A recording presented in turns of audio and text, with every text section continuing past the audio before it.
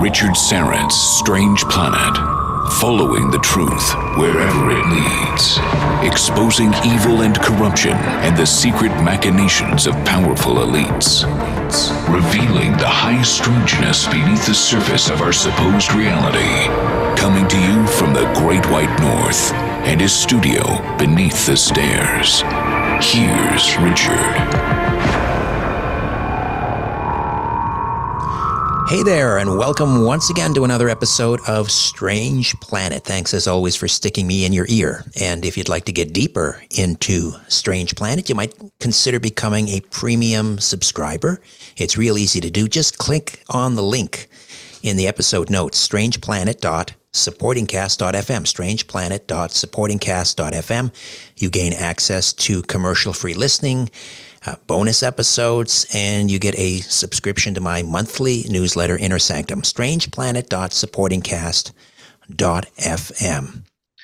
All right, we're going to get into a very, very interesting story tonight. It involves the great Prohibition agent Eliot Ness, the man who helped bring down Al Capone in Chicago.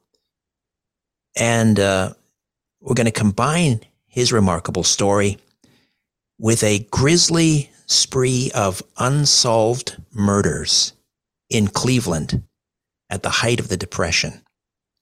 This is the subject of a brand new book called American Demon, Eliot Ness and the Hunt for America's Jack the Ripper.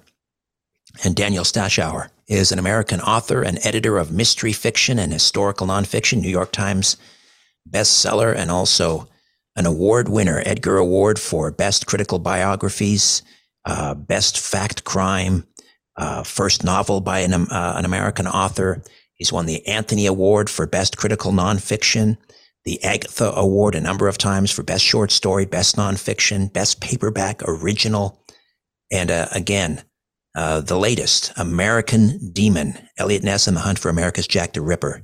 Daniel Stashower, welcome to Strange Planet. How are you? I'm just fine. Thank you, Richard. I'm trying to imagine you as a 9-year-old boy sitting around a campfire roasting marshmallows and first being introduced, because you grew up in Cleveland, being introduced to this rather grisly tale. Just take us back there to 9 years old and how you learned about the... Yes, it was the first I'd heard of this series of crimes. As you mentioned, I grew up in Cleveland, and I was at an overnight camp, and we were roasting marshmallows around a campfire, and the counselor thought it would be just a terrific idea to entertain this group of campers with the story of a gruesome series of murders carried out by a killer who had not been caught, that had taken place in woods very much like the ones that surrounded us there outside of Cleveland. I don't think any of us slept at all that night. I remember the phrase, and the killer was never found, was repeated over and over again. And so we had to, and I remember also we had to stop him to get him to explain what the word decapitated meant. But he got through the story and sent us off to in our tents. And as I say, I'm sure most of us had a white knuckle night, listening for sounds and snapping twigs and things outside the tents. Well, sure enough, 50 years later, lo and behold, I'm an author, and I have a particular interest in true crime. I'd always wanted to do a story set in my hometown. And this seemed to just seemed like an ideal opportunity. Only now I am the camp counselor, and you have to bring your own marshmallows. The Cleveland torso murderer, also known as the Mad Butcher of Kingsbury Run. So just kind of set the scene for us. Again, early, or I guess mid 1930s and 1935 to about 38. Discovery of these, the initial discovery of some of these bodies. Well, it's just one horrifying scene after another. As you mentioned, this is during the worst years of the Great Depression. And this string of absolutely brutal murders is unfolding. Horrible, and seemingly without precedent. Each of the victims appeared to have been beheaded. Some, it seemed, while still alive. And the remains, in most cases, were painstakingly dismembered and scattered across the city. So the horror was everywhere. A pair of schoolboys would stumble over a headless torso, or a severed limb would be seen floating along the Cuyahoga River, or a skull would be found rattling around in a tin can at the city dump. And each atrocity touched off a cycle of fear and outrage and calls for action in the newspapers. One reporter said he was that almost unknown creature, a master criminal. And he added, it can be argued powerfully that he was the greatest murderer of all time. This is in an era before a lot of forensic tools were at the disposal of the police. I don't even know if the term serial killer had entered the popular lexicon. How quickly was it established that it was one individual responsible for all these murders? It took a while. It took a while before the police realized that they were dealing with a series of connected crimes. But at one stage, a body was discovered barely a mile away from where two others had been found a few months earlier. And the scale of the thing snapped into focus. An investigator told the press that he and his detectives were on the trail of a crazed killer with a flair for butchery. But as you mentioned, this is the 1930s. Modern forensics techniques like criminal profiling, that stuff hasn't happened yet. But even so, the Cleveland police threw everything they had at it. And they even improvised new techniques. They were trying to push through the limitations of the resources of the day and the technology of the time. The coroner pulled together a panel of experts just to hear their ideas to produce what they called a synthetic portrait of the killer. Today, we would recognize that as profiling. And at another stage, the police went looking for a particular suspect, but they couldn't find a photograph of him. So all they had was a childhood photo.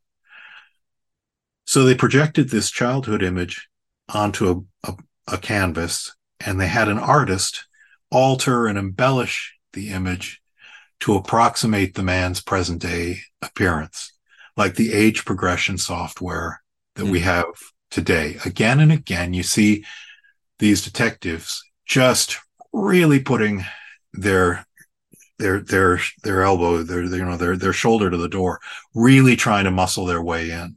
They did their best.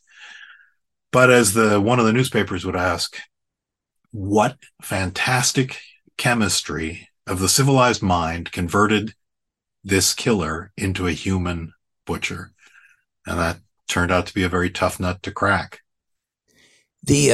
Were the media immediately sort of making the obvious parallels to Jack the Ripper that had taken place, his killing spree, like 50 years earlier?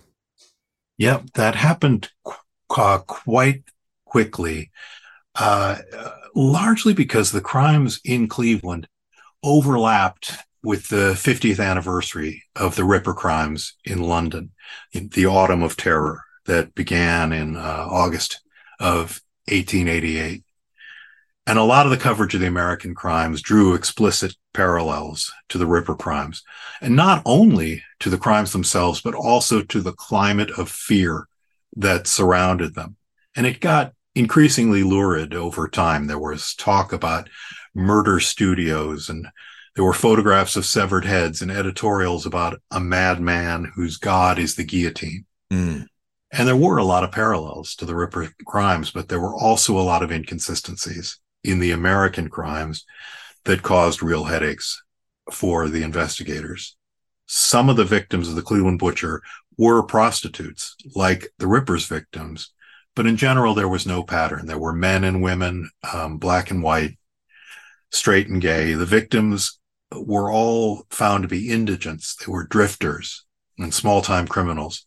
And in the phrase that was used over and over again, they were people who would not be missed. Mm. Yeah, tell me a little bit about. I mean, a lot of these bodies were found. I think it was called the Hobo Jungle, Kingsbury Run, Jackass Hill. Yeah. Not the greatest neighborhoods. No, and Kingsbury Run in particular is this gloomy thread of land, this ancient dried up riverbed that sort of curls through the city. And during the Depression years, it had become a focus of homeless encampments and shanty towns. And it had once been a garden spot. People went picnicking there, but over the years, it had really become this. It was just given over to these shanty towns, and it seemed that the killer was preying on the indigent population who inhabited the shanty towns there. How many bodies? How many victims? Have we even established that definitively? You know, as with the Ripper case, where there's a canonical set of victims, that in this case, the number is generally thought to be 12 or 13, but that there are many people who believe that the killer operated in a field, cast his net much wider than that. Over the course of time that these crimes were being investigated in Cleveland, there were some similar crime scenes uncovered nearby in Pennsylvania, in an area that was connected by a direct railroad line.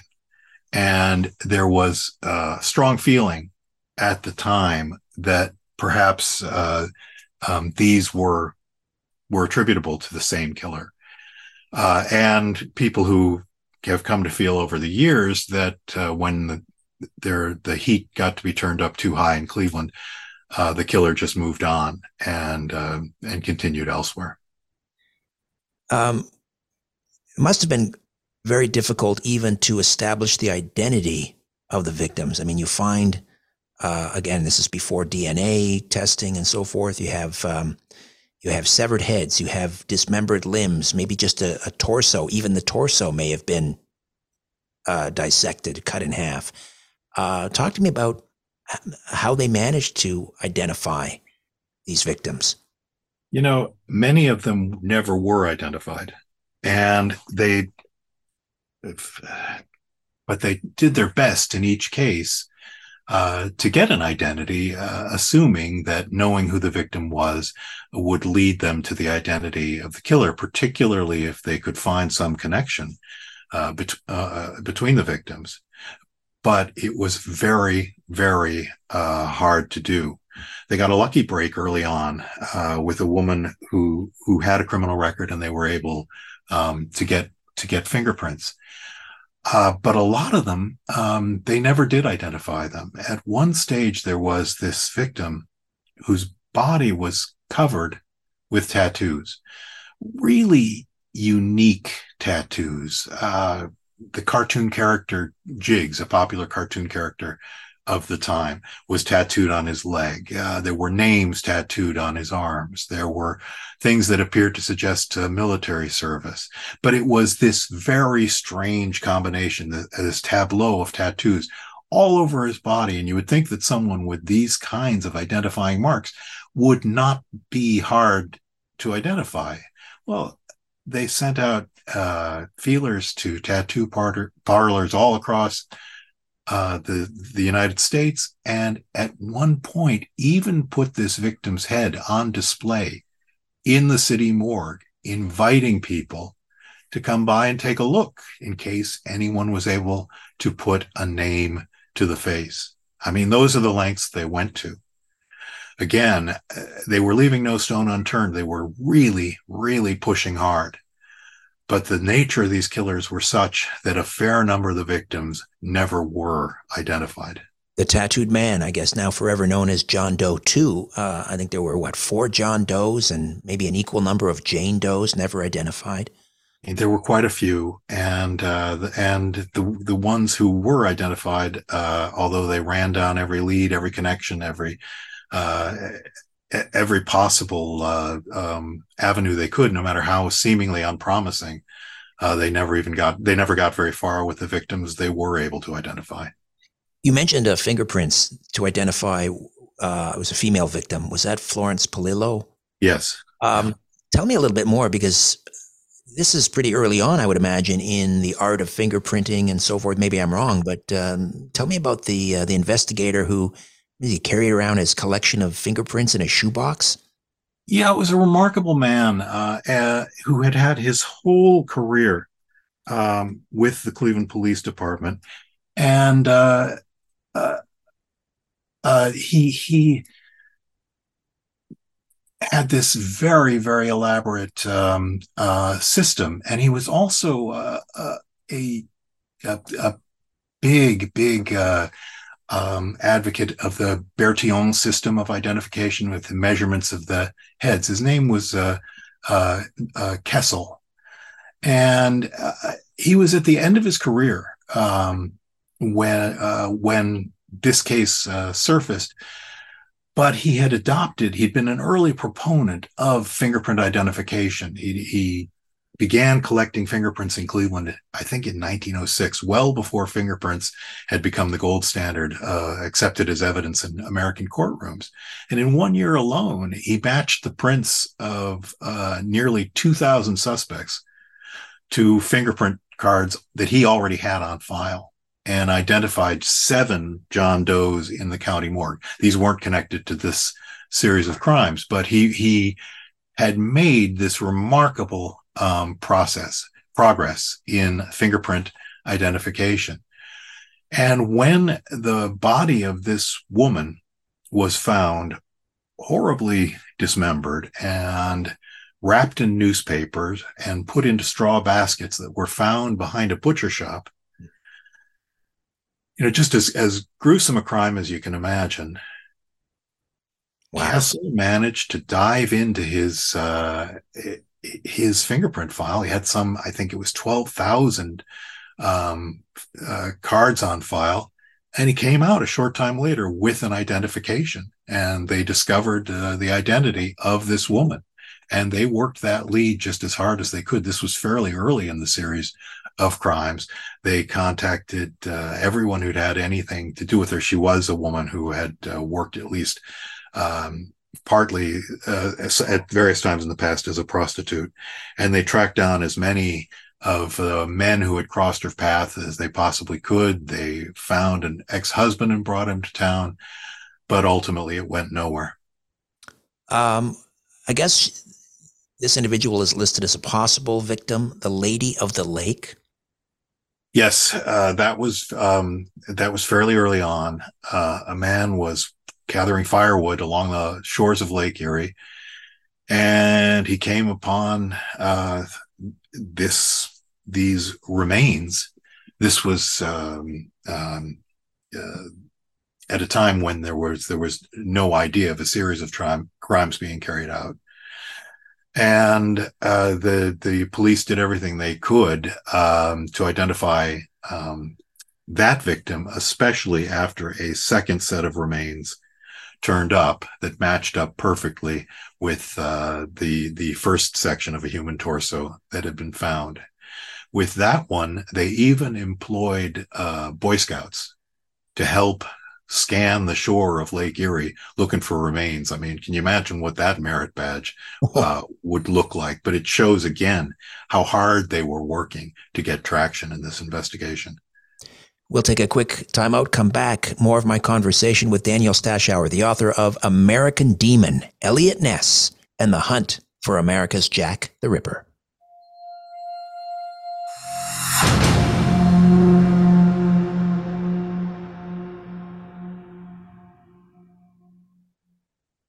Ladies and gentlemen, the captain has turned on the fasten seatbelt sign. We're now crossing a zone of turbulence. Please return your seats and food trays to their upright position and make sure your carry-on luggage is safely stowed. You're about to leave everything you know behind. This is Richard Syrett's Strange Planet. Strange Planet. Welcome back. Daniel Stauschauer is with us, American Demon, Eliot Ness on the hunt for America's Jack the Ripper. He's a New York Times bestselling author, Edgar Award winner. And I just realized I'm wearing my rock and roll museum or a rock and roll Hall of Fame t-shirt from Cleveland. And here we are talking about Cleveland. That was not planned. So the other thing I wanted to get into was the scope of this investigation, the largest in Cleveland history, not surprisingly. But how many suspects did they have? It was like in the thousands and thousands, wasn't it? It was. There were, and as a result of the scope of the investigation, the number of people they pulled in and questioned, they wound up clearing a lot of old cases that had nothing to do with this series of crimes, but they did wind up solving other crimes. There were detectives involved who put in just all kinds of overtime and extra hours. There was one detective, a man named Peter Merlo, who dressed up as a hobo and set himself out as bait, hoping to draw the killer into an attack. That was the degree of dedication that was shown. And this detective also, if you can imagine, spent his 2-week vacation over in Pennsylvania investigating those crimes to get a sense of were these crimes connected to the Cleveland series or not. These guys just thought nothing, they were not leaving anything behind. They were, Merlo in particular, possibly the most dedicated man ever to put on a police uniform. So it was a particular source of frustration for people like this who dedicated so much time and energy, worked so hard and done such good work, when time and again the clues started to dry up and they fell back into a familiar pattern of frustration. They utilized polygraph testing during the investigation. How new was that? It was very new, and yes, that was used. It was not admissible in court at that time. Fairly new technology, but so much so that it was hard to get access to a machine. And they used all kinds of techniques, things that we recognize, that we would recognize today, from techniques that are assisted by computers, that they did just through a good old fashioned shoe leather and knocking on doors. So enter the great Prohibition agent Eliot Ness, who comes to Cleveland, I guess, for Act 2 of his career. But there may be a few people out there who really don't know a lot about Eliot Ness outside of maybe the Kevin Costner, Robert De Niro movie, The Untouchables. So just talk to us about Eliot Ness as we know him best from his days in Chicago, taking an axe to beer barrels and so forth. Yeah, in many ways, Eliot Ness is exactly what you think. He's a hero, a man of great integrity and bravery, but he's also more than that, more than the tough guy that we know from TV and the movies. As you mentioned, he rose to fame during the Prohibition years as the man who got Al Capone. And he's remembered today as the leader of the Untouchables. This was this legendary team of Prohibition agents. You mentioned the old black and white TV series. I remember it from childhood, although I only ever saw it in reruns. And a lot of people out there will have seen the movie with Kevin Costner as Ness and Robert De Niro as Capone. When people think of Eliot Ness, they usually think of a big truck smashing through the doors of an illegal brewery and falling on the beer barrels with an axe. The real Eliot Ness was more than that. He was a very forward-thinking reformer. So yes, he was astonishingly brave, and these exploits in Chicago were spectacular. But on screen, he usually, particularly in the Untouchables TV show, the problems get solved with violence. And in real life, he rarely even carried a gun. He once told a friend that he didn't need it. The empty holster was enough. And he brought off some of his bravest moments with that empty holster. He believed in the science of police work and pushing police techniques forward in the lab. And I guess through the movie, we tend to believe that he was responsible for bringing down Capone, but it was the U.S. Treasury Department, wasn't it? Agents that came over from the U.S. Treasury Department that did this forensic accounting that ultimately led to Capone's demise. Yes, and the movie and the TV shows, and it's easy to get the impression that that Ness brought Capone down all by himself. He would have resisted that characterization. He recognized himself as a part of a larger team effort to bring down Capone. And as you mentioned, yes, it was the tax men who moved in and got him on tax evasion charges. But Ness played a very important part. He and his men were disrupting the system of bribes and payouts that kept Capone's empire going. They dried up his revenue so that the tax men could move in and do their work. Ness himself once gave an interview in which he said, yes, the real work was done by the Treasury agents. Our job was more spectacular. That's all. And you can understand the press are trying to find a handle on this story.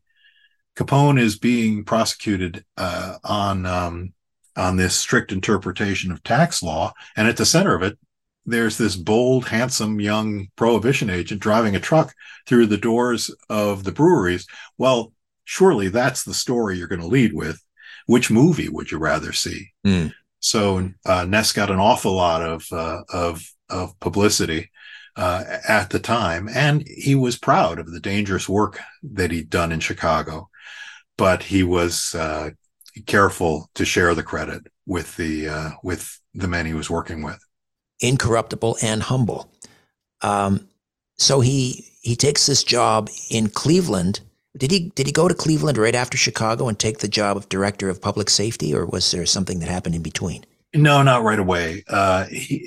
We know, and we think of him as a Chicago guy because that's where all the drama with Al Capone played out.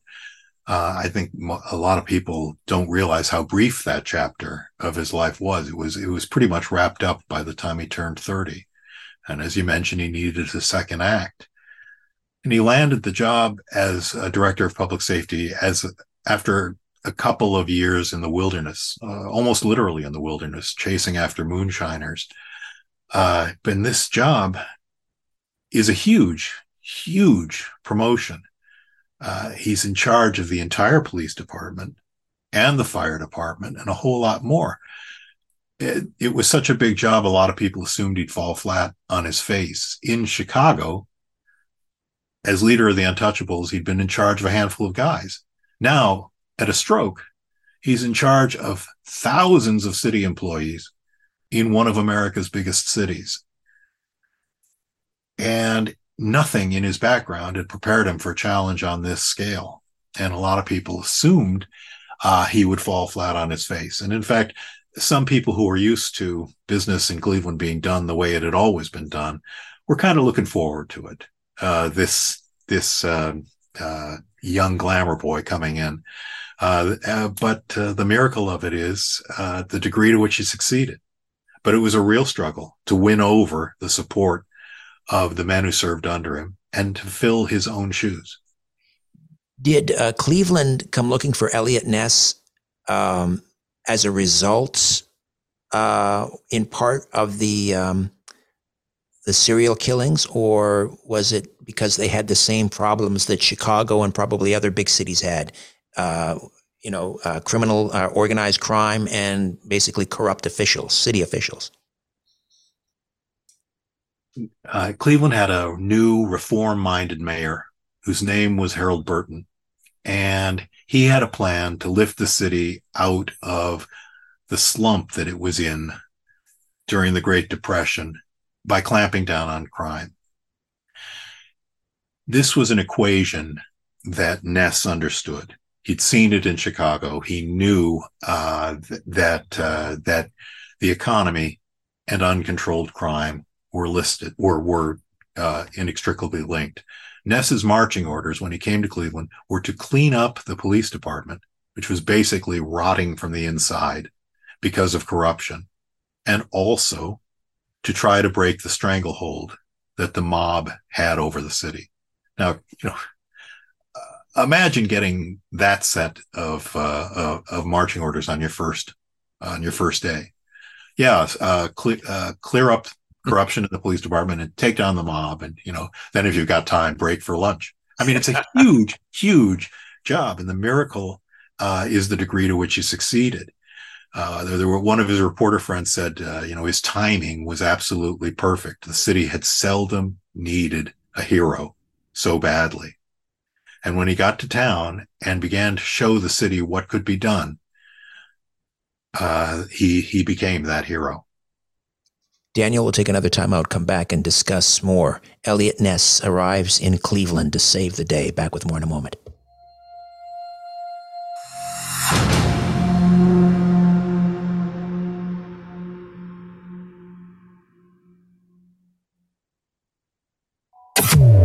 It's time to redefine reality. This is Richard Syrett's Strange Planet. New York Times bestselling author and Edgar Award winner Daniel Stashower is with us. The new book is American Demon, Eliot Ness and the Hunt for America's Jack the Ripper. When Eliot Ness arrived in Cleveland, was that in the midst of this killing spree and the Cleveland's Mad Butcher? Or the murders had started, but they had not yet gotten the recognition as a series of crimes. So the murders began before Ness came to town, but they really gathered force during his time in office. So much so that eventually the mayor urged him to take personal control of the investigation, which it's fair to say was probably not a job that he wanted. But he felt a responsibility to take it on. Right. I mean, he's not a homicide detective.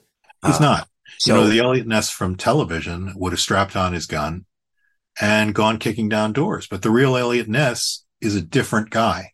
And it's important to point out, as you suggest, catching killers wasn't his job. He'd never done that, and he wasn't hired to do that. He wasn't hired to be a homicide detective any more than he would have been hired as a fireman or a crossing guard. He was the director of public safety. He was at the top of the pyramid. The chief of police reported to him. Nobody expects the director of public safety to go out and solve a murder any more than they expect him to walk a beat or rescue a cat stranded in a tree, except when it's Eliot Ness. People did expect it from Eliot Ness. They expected heroics.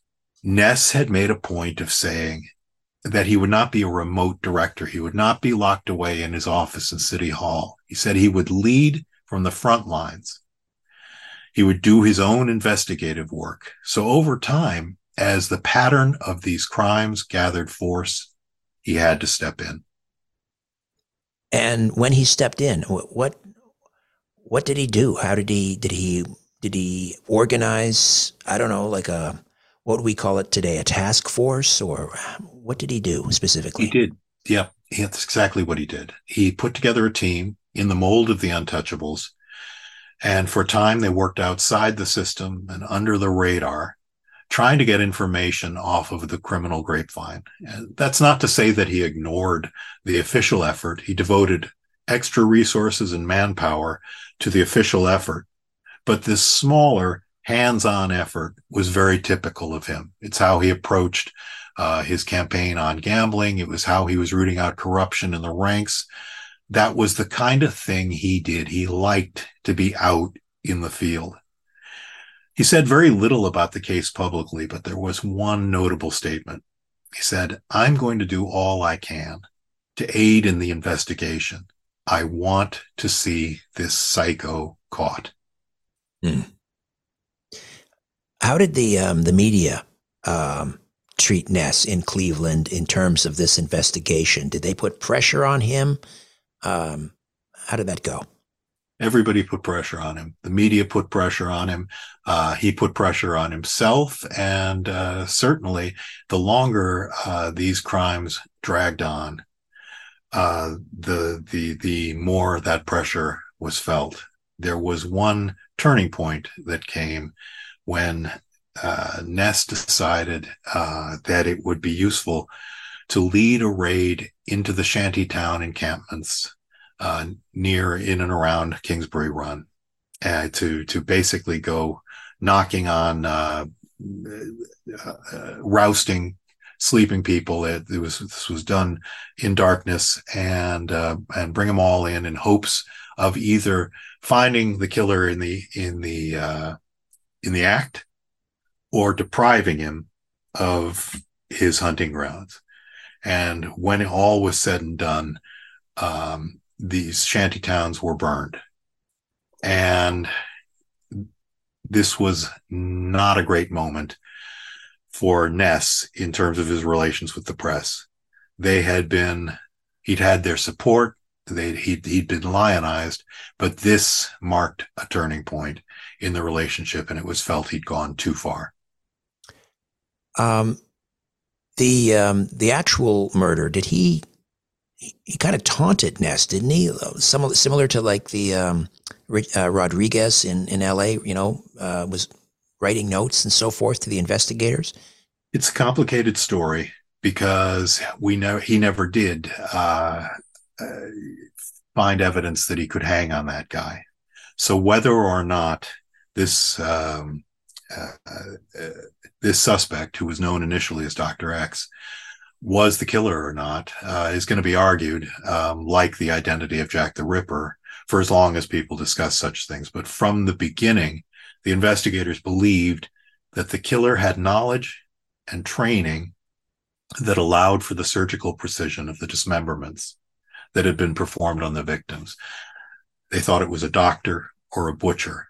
That was the theory. And soon, Ness and his team zeroed in on a guy that they liked for the crime. He was a doctor who had fallen on hard times and had a substance abuse problem. He checked a lot of boxes. So they started tailing him around town. And apparently, Dr. X took a perverse pleasure in it, as if it were a form of hide and seek. There are stories that he even called into police headquarters to taunt the investigators on the poor quality of their surveillance effort. He'd pick up the phone and say something to the effect of, "Boy, that guy you had tailing me wasn't very good. If he wants to try again, I'll be at such and such a department store tomorrow afternoon." Well, at one stage, Ness and his men scooped this guy up and grilled him for a long time in a hotel suite. The details are sketchy and they're contradictory. One of Ness's colleagues said the interrogation went on for a week or two in 8-hour stretches. But the suspect never cracked, and Ness finally had to let him go. As I said, people are going to argue until the end of time whether this was the actual killer, in the same way that we talk about the grassy knoll or Jack the Ripper. Ness was alert to the possibility of other suspects, but he seems to have believed that this was the guy. There's a possible link to the Black Dahlia murder in L.A. in 38? Some have said it. I don't think it was investigated at the time and found that it did not hold water. But that is something that comes up along with other crimes all across the country that bear a resemblance to one degree or another to the series in Cleveland. Did the alleged murder sort of confess to that murder, the Black Dahlia murder, Elizabeth Short, to Ness in a letter, or is that an apocryphal story? Or no, that didn't happen. And in fact, in these taunting postcards that you mentioned, only a handful of them survive, and they're preserved in scrapbooks at Cleveland's Western Reserve Historical Society. It's really remarkable. I mean, they come off as this rambling swirl of ink blots and this rising blast furnace of craziness and hatred directed at Ness. And there are a couple of points at which it walks right up to the line of being something that you could interpret as a confession, but it never crosses that line. So he never gave anything Ness. He never gave anything to Ness that would stand up in court. Very clever. Let's talk about that scrapbook. As you're leafing through that, a familiar face pops up. Tell us about that. Yeah, as I mentioned, I spent a lot of time looking through Ness's papers and family scrapbooks, and as you'd expect, there were a lot of familiar faces. There's Capone, there are other gangsters, and also a lot of the era's shining lights, FDR, John D. Rockefeller, J. Edgar Hoover. And I'm paging through, and suddenly a very familiar face jumps out at me, and it was my grandfather, Fred Stashower. Now, I thought it must be a mistake. I thought I dozed off or something. So I'd love to be able to tell you that my grandfather was a bootlegger or a bank robber or, a murder suspect. But it turns out that Ness and my grandfather crossed paths at least once a year at a political roast. This was like a Comedy Central roast that happened every year. And my grandfather, I came to find out, was a cast member for years and years, and Ness was a frequent target. They called them the goats, and Ness was always one of the goats, the people that they made fun of. And apparently Ness took it in stride. He cut out an article about this thing, a caricature of some of the actors, including my grandfather, pasted it into his scrapbook, and also a photograph of himself with his hand pressed to his forehead as if he's sort of doubled over in appreciation of the joke. I can't tell you what a surprise it was for me, because I knew my grandfather for 34 years. This was long after the Untouchables TV series and even the Kevin Costner movie. I don't recall that he ever mentioned Eliot Ness by name, but it's great to know that Ness could laugh at himself. He may have been untouchable, but the man could take a joke. Yeah, well, add that to his list of attributes: incorruptible, humble, and a good sense of humor. So obviously he didn't solve, well, the investigators didn't solve it, remains unsolved. Did Ness take this as a personal failure, that they never caught the butcher, the torso murderer? I don't think he did. The crimes did stop, and I believe Ness was able to take some satisfaction. He certainly came to believe that the intensity of their investigation had played a role in that. It's important to remember that Ness's evidence also was not the evidence that sent Al Capone to prison. Although Ness gathered plenty of evidence, and they were preparing to prosecute Ness on this prohibition evidence that Ness and his team had gathered, Capone went away on tax charges, but they had defanged the serpent, and Capone was no longer a threat to the city of Chicago. The killing stopped in Cleveland, and I believe Ness had to be. He would have liked a more conclusive wrapping up, but I believe he was able to take satisfaction again in having defanged the serpent. What becomes of Eliot Ness after Cleveland? Does he just move on to the next job? It's not a happy story. At many times during his time as safety director, people were urging him to go into business, to step on, to take on lucrative business opportunities, to basically cash in on his success and on his fame. Ness liked the job he had. He said, "I may take one of those jobs one day, but for the moment, I've got a job to do." After his time as safety director was over, he went into service during the Second World War, and also served there with considerable distinction. And when he came out, and it was time to try to take advantage, move back to Cleveland and make some bank. His moment had passed, and he struggled for the rest of his life, really to find job security. It's unfortunate. At one point, he ran for mayor, but again, his moment had passed. He was defeated, and he died fairly young, in his 50s, of a heart attack. And penniless, from what I understand. Virtually. And although by that time, the book that became The Untouchables was underway, and Ness saw the page proofs, he did not live to see the book published, and he did not live to see the thunderclap of fame and renown that followed. Sad. It's a fascinating and perhaps little known chapter in American history. American Demon, Eliot Ness and the Hunt for America's Jack the Ripper. Daniel, great speaking with you. Thank you so much for this. My pleasure. Thank you. How do we get the book? It's available at bookstores everywhere, and it's out in paperback now. Fantastic. American Demon. Check it out. A new Richard Syrett's Strange Planet drops every Monday, Wednesday, and Friday.